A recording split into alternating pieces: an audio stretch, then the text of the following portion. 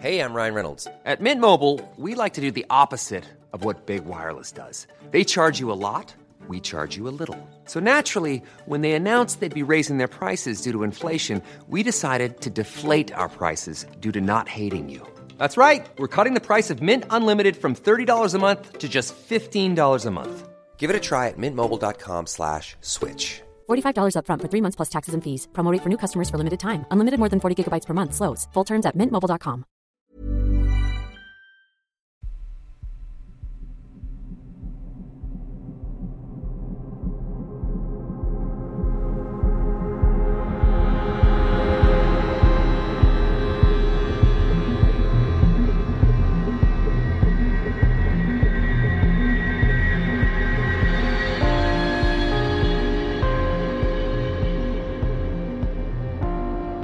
Hello and welcome to mini episode 244 of Real Life Ghost Stories, and I have one spooky story for you today, and our story comes from the 6th of December 2022, and our story today comes from Michael. My first experience happened when I was a young child, and this story isn't something that I can actually remember, but has been recounted to me by my mum. At a routine doctor's checkup, I sat on the bed in the doctor's office and proceeded to inform the doctor, "That's where the dog sits at night," while pointing to the end of the examination bed. The doctor then asked what the dog was called, and my mum had to explain that we didn't actually have a dog at home. I was apparently convinced that a dog visited me at night and spoke about it on a number of occasions, but sadly I no longer have this memory. Now this just could have been all in my imagination, but what makes this even stranger is that when my paternal grandfather was a child, he could vividly remember on a number of occasions seeing colourful lights dart across the wall of his bedroom. From the lights appeared a small dog that proceeded to sit on the end of his bed at night. The next story comes from a few years later and involves my younger brother. When I was in my 5th year of primary school, my dad got a new job as a chef in a hotel in the Midlands. For a short time, me, my mum and my brother stayed at our home in the north of England, while my parents sorted out the process of moving house, schools, etc. We would travel to the Midlands each weekend to visit my dad before eventually relocating there. We would stay at the hotel during these visits. The hotel, the Red Lion, was reportedly haunted by the spirit of a woman believed to have been a maid. A photo displayed in the entrance of the building showed the front of the hotel, and in one of the windows was the outline of a misty figure. It was always said that no one was inside when the photo was taken. Honestly, it could have been a glare forming the shape or an actual person inside. There were around 30 rooms. Guests would report knocking on their doors, answering said door to be met by no one, and occasionally they would hear footsteps walking or running away. One night, when we were staying at the hotel, my mum awoke in the night to find my brother sat bolt upright, having what seemed to be a one-sided, nonsensical conversation. He was facing the shadowy corner of the room. My mum said she couldn't hear or see anything that he was interacting with, and she went on to ask him who he was talking to. He nonchalantly said, "The lady," and lay back down and went straight back to sleep. Obviously, my mum was freaked out, and thankfully I slept through the whole ordeal. Another story from around the same time happened when my parents were viewing houses in the Midlands before our move. On one occasion, they viewed a property, and everything was going great until they got to the stairs. My dad swears that as they turned the corner to the staircase, he saw 2 pale children sitting on the stairs. They were aware that my dad could see them, and they told him that they were sick and had died there. My mum, who was standing by his side, didn't see or hear any sort of interaction. She watched the colour drain from my dad's face as he quickly told the estate agent that the house wasn't for them and immediately called an end to the viewing. My next ghostly encounter came when I was 17 and in college. Me and a small group of guys on my course were talking about ghost stories and experiences. One of the group, Nathan, told us that his house was haunted and that his mum was sensitive to ghostly activity. He told us that his family never used the front door because they'd always see someone standing on the stairs. He said that lights would flicker daily, footsteps could be heard upstairs at all hours of the day, and on occasion, his acoustic guitar would strum itself in the night. None of us believed him because it basically sounded like his home was being harassed 24/7, so how could anyone live like that?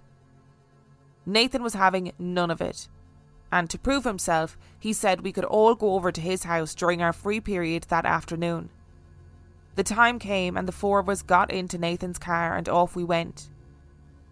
We arrived at the estate and expected an old, creepy property, but to our surprise, it was a fairly modern new build, probably no more than 5 or 6 years old. We got out of the car and walked up to the drive. "Let's go through the front door," one of the guys said. Nathan refused, and so we headed to the back gate and entered through the rear of the house. We stepped into the kitchen and closed the door. No one was in the house, his mum was out at work. Everyone stood around waiting for this supposed activity to begin, chuckling nervously and honestly expecting it all to be a sham. As soon as we settled, as if on cue, a large empty fruit bowl began to spin slowly on the spot. We assumed it was on a track and one of the group grabbed the bowl and stopped it and inspected it. The bowl was completely normal, just a standard bowl. The work surface below wasn't wet, causing some sort of sliding phenomenon, and we just couldn't explain it at all. The bowl was placed back down and almost immediately began to slowly turn in its place again. The same guy stopped it again, but this time complained of a shooting pain travelling up through his arm. He let go with a wince, and the bowl stayed still. Out of the corner of my eye, I noticed something moving on the kitchen table. At the centre of the table were 2 ornate candelabras with thick fabric tassels dangling from them. Imagine the hilt and crossguard of a sword. It was that sort of shape. The tassels were swinging violently and erratically. No one was standing anywhere near that table. We thought maybe it could be a draft from when we first came into the room, but the curtains, nets and other things you'd expect to move in a breeze or draft were still. Starting to get a little freaked out and uneasy, we moved to the living room and sat down on the sofa and the chairs. Nathan instructed us to be silent and listen for movements upstairs. We heard nothing, thankfully. To prove the validity of his claims, Nathan decided to turn on the lights and lamps in the room. As soon as he began to talk about his haunting, all the lights began to flicker and strobe. It was weird and seemed kind of unnatural. They dimmed and returned to their full brightness without pattern or cause. There was also no noticeable dimmer switch or remote control. At this point, Nathan said that sometimes the door to the hall became stuck and wouldn't open, almost as though some unseen force pushed back from the other side. He went over to the door and tried to twist the knob to open the door. He said it wouldn't move, but honestly, I think he was just playing it up to add some extra drama. All of us were too scared to try for ourselves, so we'll never know what was going on with that. All of a sudden, after a few more moments of theatrical living room lights, we heard heavy footsteps running down the stairs at pace. We didn't stick around to see if anything or anyone was about to burst through the door into the living room, and we hastily made a move back into the kitchen, thinking we were a bit more safe now. The door behind us to the living room slammed, and we thought fuck it and ran out the back door. All a little shaken and nervous, we noticed the outdoor security light randomly blinking on and off as we walked up the driveway and back to the car. We were convinced that Nathan's house was haunted after that. Around the same time, I also had a part-time job in a supermarket, working 2 days a week in the evenings after college. One evening, sometime just before 9 p.m. when the shop closed, I was walking around the aisles to make sure that any customers were making their way to the checkouts.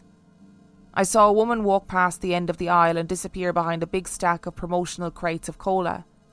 She was wearing a long dress, like a light-coloured linen-type garment, and she kind of just glided by, rather than the jolty bob of how someone would usually walk. I presumed she went down the alcohol aisle, and so I followed to inform her that the shop was about to close. The aisle was empty, and so was the next one along. I have no idea where this person went, and it turned out that the entrance to the shop had already closed, so no one else had come in or out. All the staff wore uniform and the clothes the woman was wearing weren't a close match at all. My next story takes place about a year later. I'd started university and was living in student accommodation on the campus. After the initial few weeks of partying had subsided, lessons began and things got somewhat quieter. We began to notice strange things on our floor of the apartment block. At night, when everyone had gone to their individual rooms, we would hear footsteps walking from one end of the hall. They would start at the main door and continue all the way up the long corridor. My room was at the very end, and there was a large floor-to-ceiling window that looked out onto the campus. These footsteps didn't seem to stop and sounded as though they almost continued past my room, despite that being physically impossible. Each time anyone looked to see if there was a prankster or a visitor, the corridor was empty. As the weeks went by, more strange occurrences began to happen. We would experience loud bangs, like someone was trying to break into our apartment. It sounded like relentless hammering against the main entrance door. Each time we heard the bangs, someone would approach the door, check the peephole, and no one was outside. We lived on the first floor, and there was a heavy second fire door beyond this, so it's unlikely that wind had blown up the stairs through a thick fire door and caused our door to bang and shake so aggressively. Unusual activity also happened in the kitchen. We never saw this, but it sounded like cupboard doors would open and close, banging against their shelves in succession. One time, when everyone had gone home for the Christmas holidays, one of my flatmates, Chris, intended to stay behind for a couple of extra days. On the first night, he heard the kitchen erupt into an explosion of noise, banging of doors and other unexplained sounds. Too scared to check, he simply locked the door to his room, drank about 6 cans of Strongbow and went to sleep. He went home the next morning, and nothing was out of place in the kitchen. The most dangerous thing to happen was when we found that all 8 hobs across the 2 electric ovens had been turned up to full, emanating that glowing red-orangey colour. This happened a couple of other times, and we all thought it unlikely that someone would have accidentally left all of the hobs on at their highest temperature. Personally, my worst experience happened in the middle of the day when I was alone in the flat. I was in my room, and behind me, reflected in the mirror, was the upper half of a male figure. He had short shaved hair and a face that was drained of colour, almost grey, and a kind of annoyed expression. I noped out of there and went to sit in the kitchen until someone else got back. When my friend finally arrived, I told him what I had seen, and we went to check out my room. I'd left the radiator on, but the whole room was icy cold apart from a small area around the radiator. I never saw anything again, but the noises continued for the rest of the academic year until we eventually moved out. I later met a student in the year above who had lived in our flat the previous year. She told me that one night she'd woken up to see the figure of a man with a shaved head stood at the end of her bed staring at her. She hid under the covers, and when she looked back, he had disappeared. My final ghost experience happened after uni when I was in my mid-20s. I was working at a TV studio. Shopping TV, nothing too exciting. If you were on the rota for the final shift of the day, which finished at around 11:30 p.m, you and another colleague were responsible for locking the building and setting the alarm system before heading home. We'd finished our respective jobs for the evening, and me and my colleague were expected to lock up the building and go home as usual. We closed the shutters, secured the external doors, checked that everyone had left, and tried to set the alarm. This was usually a straightforward ordeal. On this unassuming night, we were unable to activate the alarm system, as the control panel said there was motion detected in the back of the building. It was kind of like a big warehouse, so lots of places where people could have been, and maybe we had just missed them. We had just checked and no one was in the building, but we went to check again a bit more thoroughly, and still there was no one there. We tried the alarm again and no luck. There was a contact number to call the alarm company if we had any problems, so my colleague called the number and explained what was happening. She had the phone on loudspeaker and I followed the technician's instructions on the control panel. Suddenly, the phone went silent, and the technician's voice was replaced by horrific growls and snarls. There were no words, just the kind of noises you'd expect to hear during an exorcism in a horror film. We ended the call very freaked out and wanted to leave. We couldn't because the alarm still wasn't set. Eventually we managed to reconnect to the technician and the problem was resolved. The motion detectors weren't picking up anything now, and relieved we could hastily leave. The noise could have just been static or a disruption to the phone signal, but either way it was unsettling, coupled with what the motion sensors had detected. The next morning I woke up and looked in the mirror.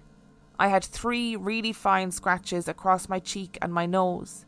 They weren't that deep, but enough to break the skin. It looked as though a cat had scratched my face in the night, and they took a couple of days to completely heal. There was a cat at home, but I'm allergic to them and had to keep them out of my room and generally just keep a distance from them if I wanted to be able to breathe properly. There was no chance that this was the cause unless a cat secretly broke into my room, carefully scratched my face without waking me, and then closed the door on the way out. I'm now in my early 30s and I haven't seen or experienced any other unexplained activity since. Hopefully it'll stay that way. But I also have that morbid curiosity to experience something else, possibly paranormal. The eternal dichotomy of human beings, where we don't want to experience anything too scary, but we also kind of secretly want to experience scary things. It's always the same. And just to say, if you can hear like a droning in the background, somebody on my street has decided to chainsaw something. I don't know what it is, but it's very annoying. My street has been very loud the last couple of days while I've been recording episodes, and it's very frustrating. I need a big like woman at work sign. Please be quiet, just to put out onto my street when I'm recording. I don't think that I would mind a visit from a ghost dog who came from lights in the wall. I don't think I would be that upset by it if the ghost dog came and sat on my bed at night time. You know, of all ghosts to have to deal with, I think a ghost dog wouldn't be the worst thing in the world. How interesting though that both you and your grandfather experienced the same thing as children. And I looked up the Red Lion Hotel, and I very naively just googled the Red Lion Hotel haunted, and I thought, yeah, I'll find it. And I found this Red Lion Hotel that was incredibly haunted. The whole website has a dedicated bit to all about the hauntings. It was like 800 years of mystery.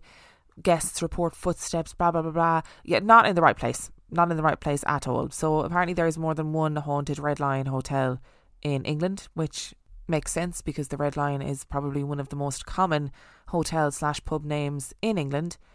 So, Michael, I would love to know where in the Midlands this hotel was, because I'm just curious to look it up and see what the backstory is.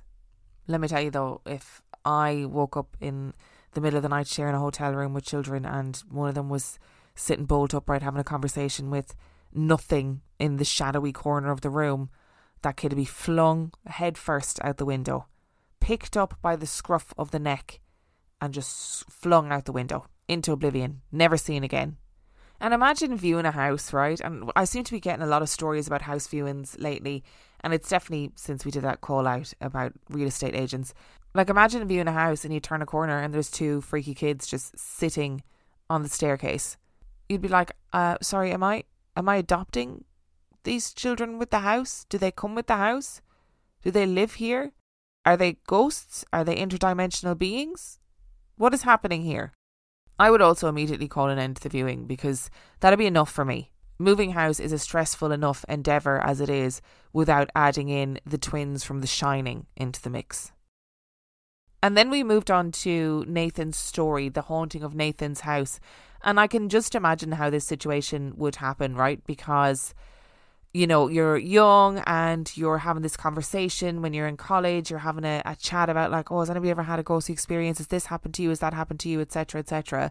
And then obviously this guy tells this story about like, well, my house is currently haunted. And of course you're going to want to prove it. If I was Nathan, I'd be wanting to prove it, because you know that people aren't going to believe you. You know that people are going to be like, yeah, bullshit, as if that's actually true. And to be able to prove it in that instant must have been very validating for him. Much and all as I would hate living in a house with a ghost, I would feel, oh, thank goodness. Thank goodness you have shown yourself to these guys who didn't believe that this was really a true thing. And it does make me wonder, like, how many people are just living in haunted houses, just tipping about their daily life going, well, I don't really have a choice but to be here. I don't want to be living in a house with this, but I can't afford to move, or I, for whatever circumstances, can't leave this house right now. And you're just sort of living there alongside this spirit or this entity, and you don't maybe have the means to get somebody in to help you, or you might not necessarily know who to turn to get somebody in to help you with that haunting. I bet there's loads of people just knocking around in haunted houses. That apartment that you lived in uni sounds absolutely terrifying. It also reminds me of, I know there's lots of uncanny listeners out there that also listen to Real Life Ghost Stories, but you know the episode of Uncanny where the guy is in college, he's in university, I think it's in Belfast, and all of that freaky shit happened in the university accommodation, like doors rattling, doors slamming, really heavy footsteps running up and down the corridors. And university is really a time when you're stuck with the accommodation that you have. Like you generally don't have the money to change accommodation, and often you're just there. And going to your university and saying, "Oh, my house is haunted," they're not likely to move you very quickly. And it's not just sound, it's not just slamming of presses and footsteps and banging of doors and the doors shaking aggressively. It's also physically seeing that terrifying reflection in the mirror that is then later validated by somebody else who had lived in the house previously. And the fact of the matter is that loads of people experienced this too. It wasn't just one singular person. It wasn't just Michael on his own saying, "These things are happening, this is what I experienced." Everybody in the apartment experienced different things at different times. And do not even get me started on that phone conversation with the alarm technician that sounded like something from an exorcism in a film. I would just expire. I would not be able to cope with those kind of noises coming through the phone. Oh no. No. I don't care what it is. I don't care if it's static. I don't care if it's somebody playing a joke. I would simply expire on the spot. I would be petrified. All in all, Michael, it sounds like you've had some pretty freaky experiences. Thank you so much for listening to today's episode. Thank you to Michael for sending in your story. Remember, the last story came from the 6th of December 2022. And if you would like to send in your story, you can do so by emailing it to reallifeghoststoriespodcast@gmail.com. You can also check out the website reallifeghoststoriespodcast.com. And if you are desperate for extra content, you can sign up to Patreon. That is patreon.com/reallifeghoststories, where for $5 a month or $2 a month, you get access to heaps of extra content, as well as every single main and mini episode completely ad-free. And on that note, I shall see you next time. Even when we're on a budget, we still deserve nice things. Quince is a place to scoop up stunning high-end goods for 50 to 80% less than similar brands. They have buttery soft cashmere sweaters starting at $50, luxurious Italian leather bags, and so much more. Plus, Quince only works with factories that use safe, ethical, and responsible manufacturing. Get the high-end goods you'll love without the high price tag with Quince. Go to quince.com/style for free shipping and 365-day returns.